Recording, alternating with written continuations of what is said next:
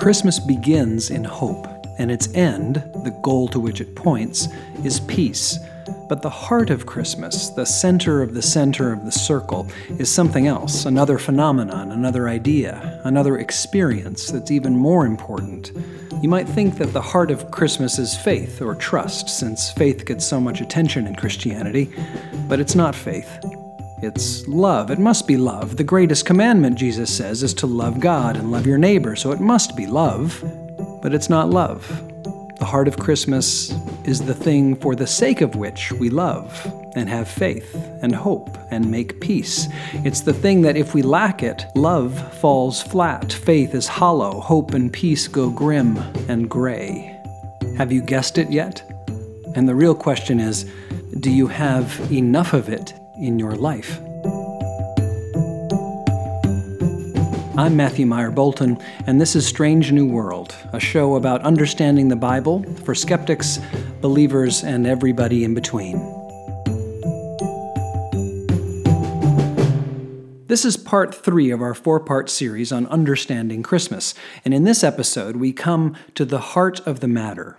It's not hope or peace or faith or even love. To learn what it is, we can do no better than to listen carefully to a scraggly prophet in the wilderness, and first to a teenage girl in first-century Palestine. Here's what we know about her. She was a reader, or at least a listener. We don't know if she was literate. Very few people could read in those days. But over the centuries, in paintings of the Annunciation, the angel Gabriel's visit, Mary is almost always reading a devotional with selections from Scripture, or reading Scripture itself. Just Google paintings of the Annunciation, and you'll see her again and again reading and reading and reading.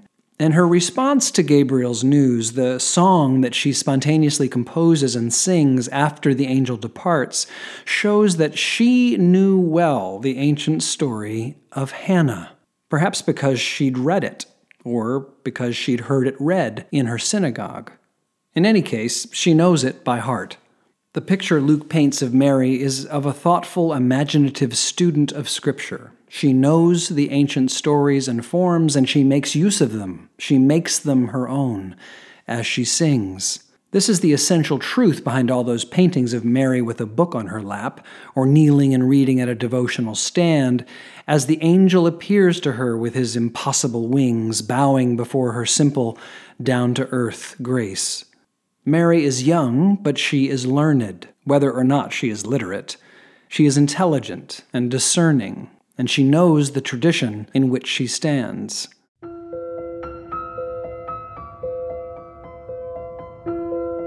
The first word the angel says to Mary is a word of greeting. In Greek, the word is chaire.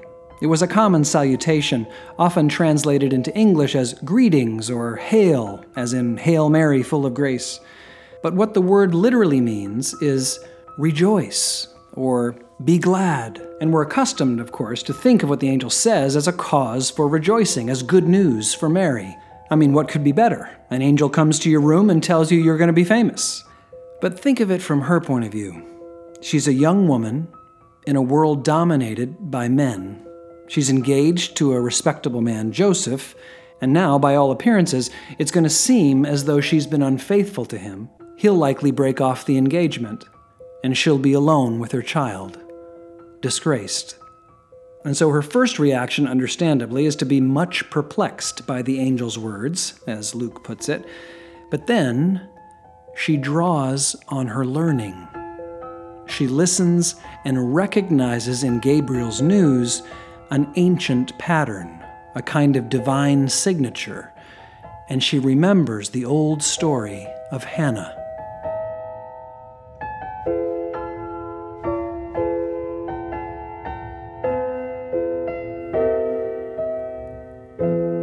The story of Hannah is in 1 Samuel, another book in the Bible's sacred library. Hannah eventually becomes Samuel's mother, but before that, she prays fervently at her local sanctuary, so fervently, in fact, that she draws scorn and eventually respect from the priest. And then later, thanking God for the birth of her son, Hannah composes and sings a song of divine majesty and power, casting God as a master of reversals. God raises up the poor from the dust, she sings, even as the bows of the mighty are broken. The song becomes a classic in the Israelite tradition, and those are the lyrics Mary remembers. Hannah sings that God raises up the poor from the dust, and Mary sings that God lifts up the lowly. Hannah sings that God breaks the bows of the mighty, and Mary sings that God brings down the powerful from their thrones. Mary is clearly singing in the tradition of Hannah, inspired by Hannah. In a sense, she is singing with Hannah, applying Hannah's song to her own situation. And in that sense, while Mary is singing about her own life and Gabriel's news, she's also singing about the larger pattern of redemption down through history, and ultimately about the creator of that pattern, the God of reversals, who turns the world upside down, or rather right side up, lifting the lowly, dethroning the mighty, and bringing a new world into being. Mary perceives that God is not just doing something wonderful, God is doing something wonderful yet again, continuing and developing the ancient pattern, just as in the days of old, just as in the days to come. The divine poet, we might say, has written, is writing, and will continue to write these world-turning verses, this ongoing signature pattern, this cosmic revolutionary poem of love and mercy. For those with eyes to see, who study the pattern in the past so they can make it out in the present, the pattern is right there, it's visible, and Mary sees it. And so, like Hannah, she sings. She understands that despite how things may look, the angel's greeting, Kaire, rejoice, be glad, is fitting after all.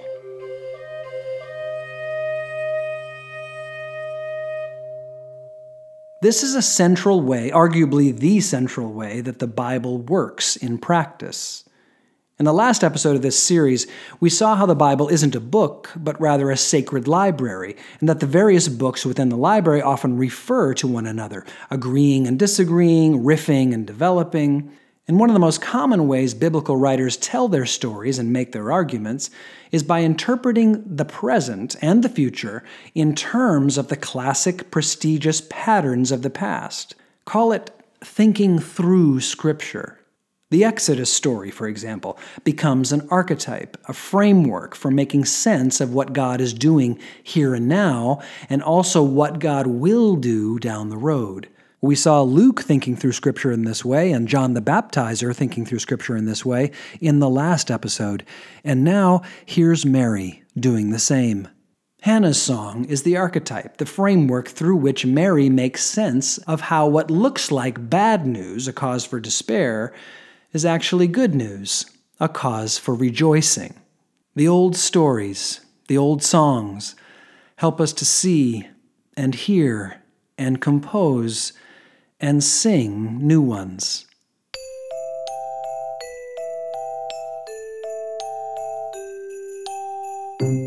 My earliest memory of joy is my first day in summer camp.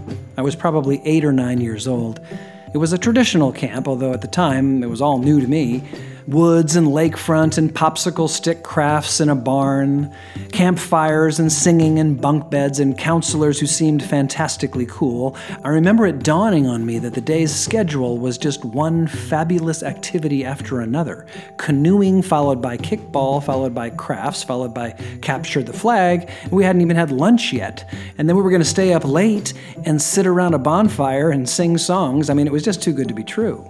It was all happy. I was happy, but the reason I associate it with joy is that there was something stunning, almost disconcerting about it. I remember it seemed almost like we were getting away with something, like I had somehow accidentally stumbled into a hidden world of pure delight. Other memories of joy come to mind. A summer night I spent sleeping under starlight on a mountaintop in Yosemite National Park, watching the sun rise in the morning. Or the days my 2 kids were born, holding them against my chest, skin to skin. or kayaking alone on a flatwater river just after the first snow of the season. What's your earliest memory of joy, or your most vivid? One thing I notice is that they aren't necessarily happy or cheerful moments. There's something deeper going on when it comes to joy. It was cold that night in Yosemite, uncomfortable even. Labor and delivery is harrowing, and even that first day of summer camp was tinged with an anxiety about being somewhere new, away from home. No, happiness is one thing, joy is another. In the United States Declaration of Independence, Jefferson was right when he wrote of the pursuit of happiness. But joy, on the other hand, joy comes to us. If we pursue happiness, joy, we might say, pursues us. It comes when it comes, like a gift or like the dawn. As the psalmist put it in Psalm 30, joy comes with the morning. We don't pursue it any more than we pursue the sun, but the sun does rise.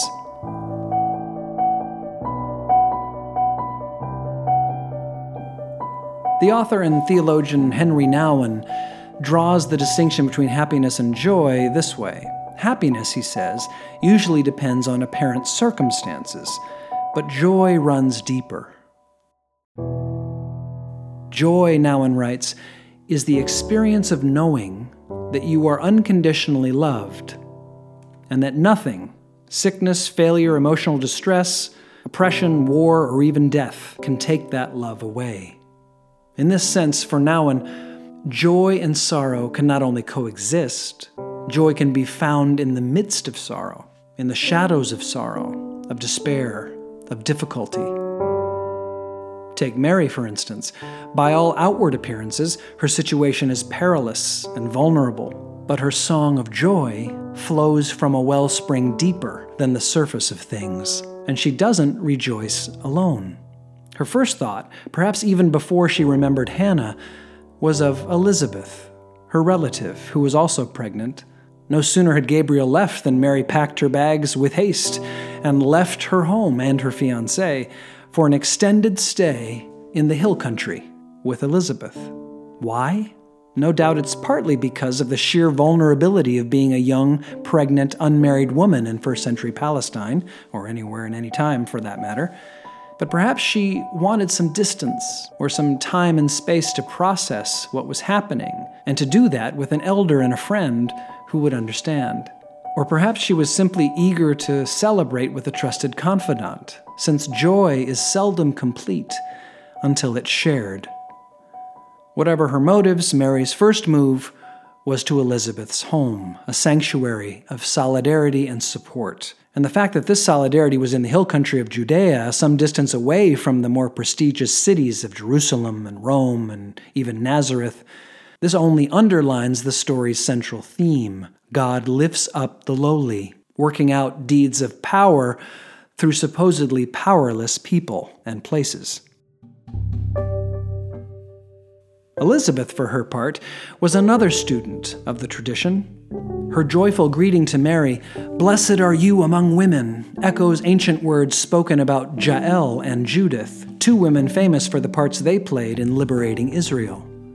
With this greeting, Elizabeth is thinking through Scripture, thinking through the books of Judges and Judith, casting Mary as another liberator, like Jael, like Judith. And so when Mary sings, there's a kind of chorus singing with her. There's Hannah, there's Jael, there's Judith, and there's Elizabeth. And by extension, there's generations upon generations of women throughout the ages, sometimes acknowledged, sometimes hidden, all with crucial roles in salvation history. In effect, these other women are encouraging Mary. Elizabeth tells her that when she heard Mary's greeting, the child in her womb, that is, the child in Elizabeth's womb, John the Baptizer, leaped for joy. And Elizabeth, in her own way, leaps in her joyous exclamation, as does Mary in her joyous song. The common thread here is a particular kind of anticipatory celebration. taking joy in what has secretly begun but has not yet fully come into view. Call it joy ahead of time. After all, at this point in the story, both women are still in the midst of shadows and uncertainty, still on the margins of society, and it's just the two of them there in the hill country. The divine promises themselves seem outlandish, and yet, nevertheless, Mary and Elizabeth joyfully believe and testify and sing. Which brings us to Mary's song itself.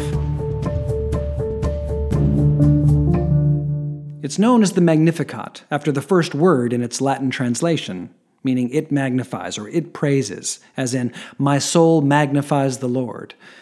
The song evokes Hannah's song, and like Hannah's song, it evokes Israel's long-standing relationship with God and shows how deeply formed Mary is in Jewish tradition, and so how it's most likely her who instilled in her son, Jesus, a love of Scripture and thinking through Scripture.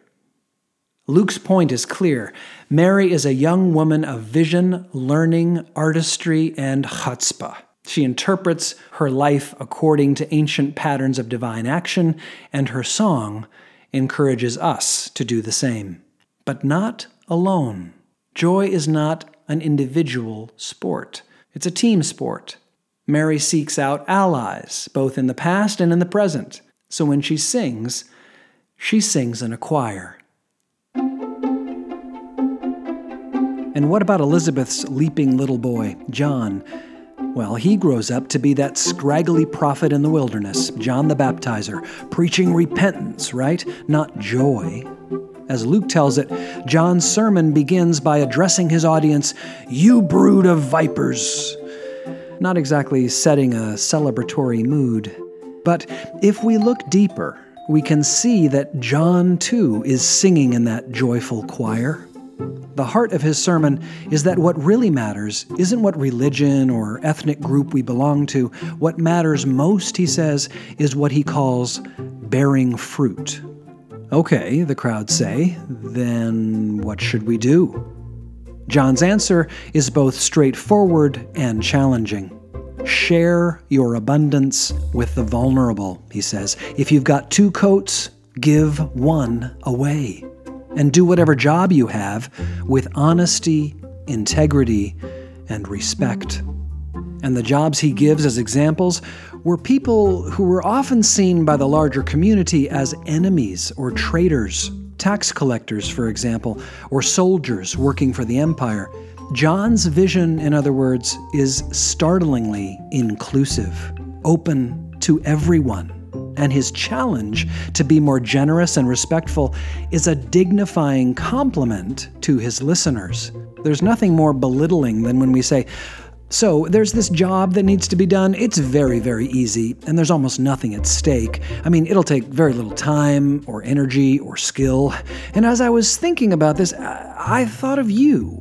You came to mind. You'd be perfect for this job. The invitation is practically an insult. And on the other hand, the converse is also true. To ask someone, to demand of someone that they do a difficult task with a lot at stake, it's a dignifying compliment to that person. It presumes that you believe that they can rise to the challenge. And dignity is a cause for joy. And so is the openness, the wide open welcome of John's vision of salvation. You don't have to be a member of an elite to bear fruit. You just have to be able to be generous and honest and respectful. Got 2 coats? Give 1 away.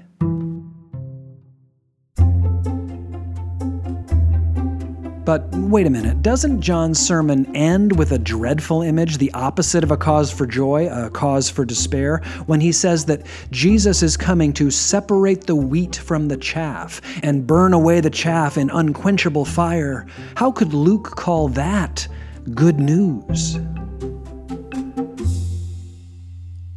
Well, remember, every grain of wheat has a husk.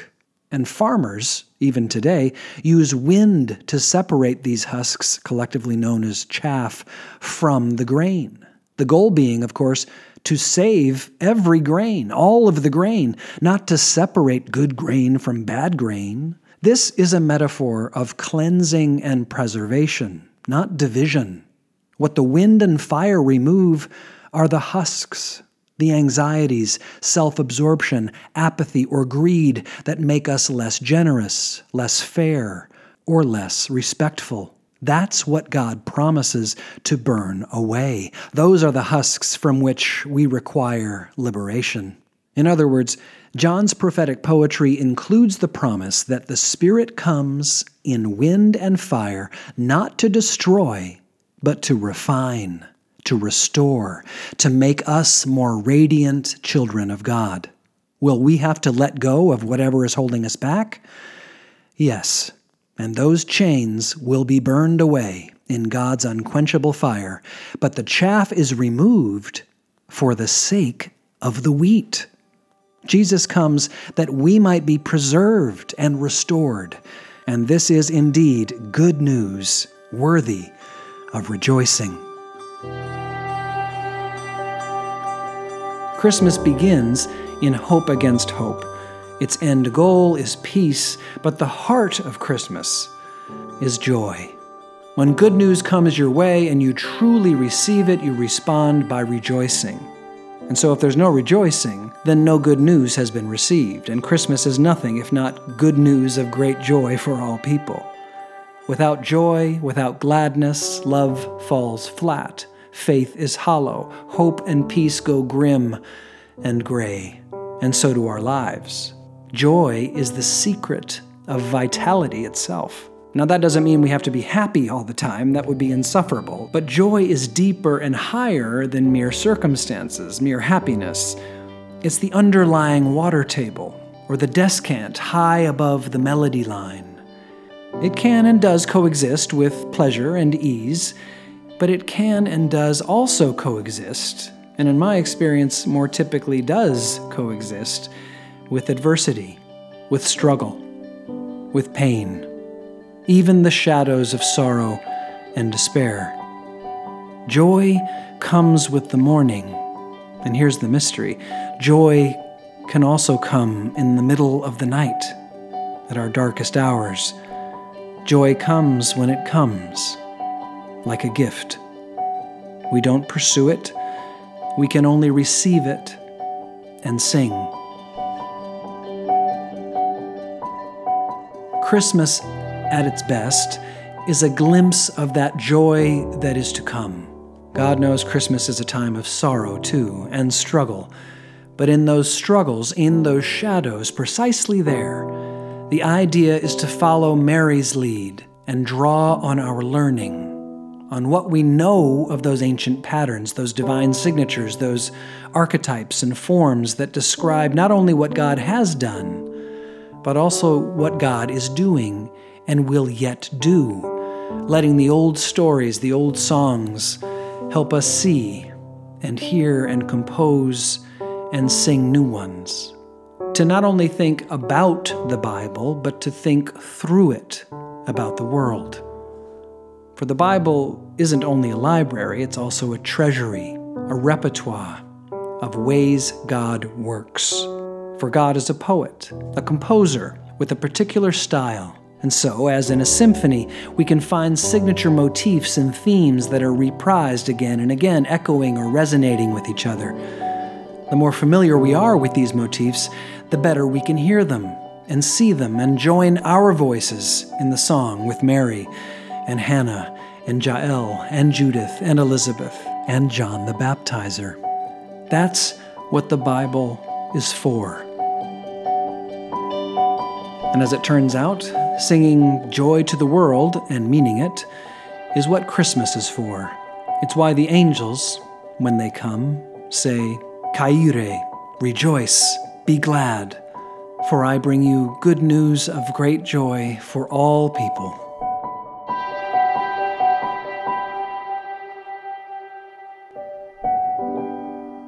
Strange New World is a SALT Project production, written and produced by me, Matthew Meyer Bolton, with help from Elizabeth Meyer Bolton.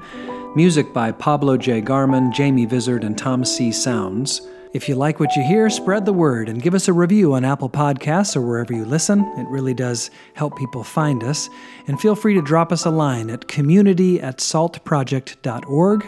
Thanks for listening, and see you next time.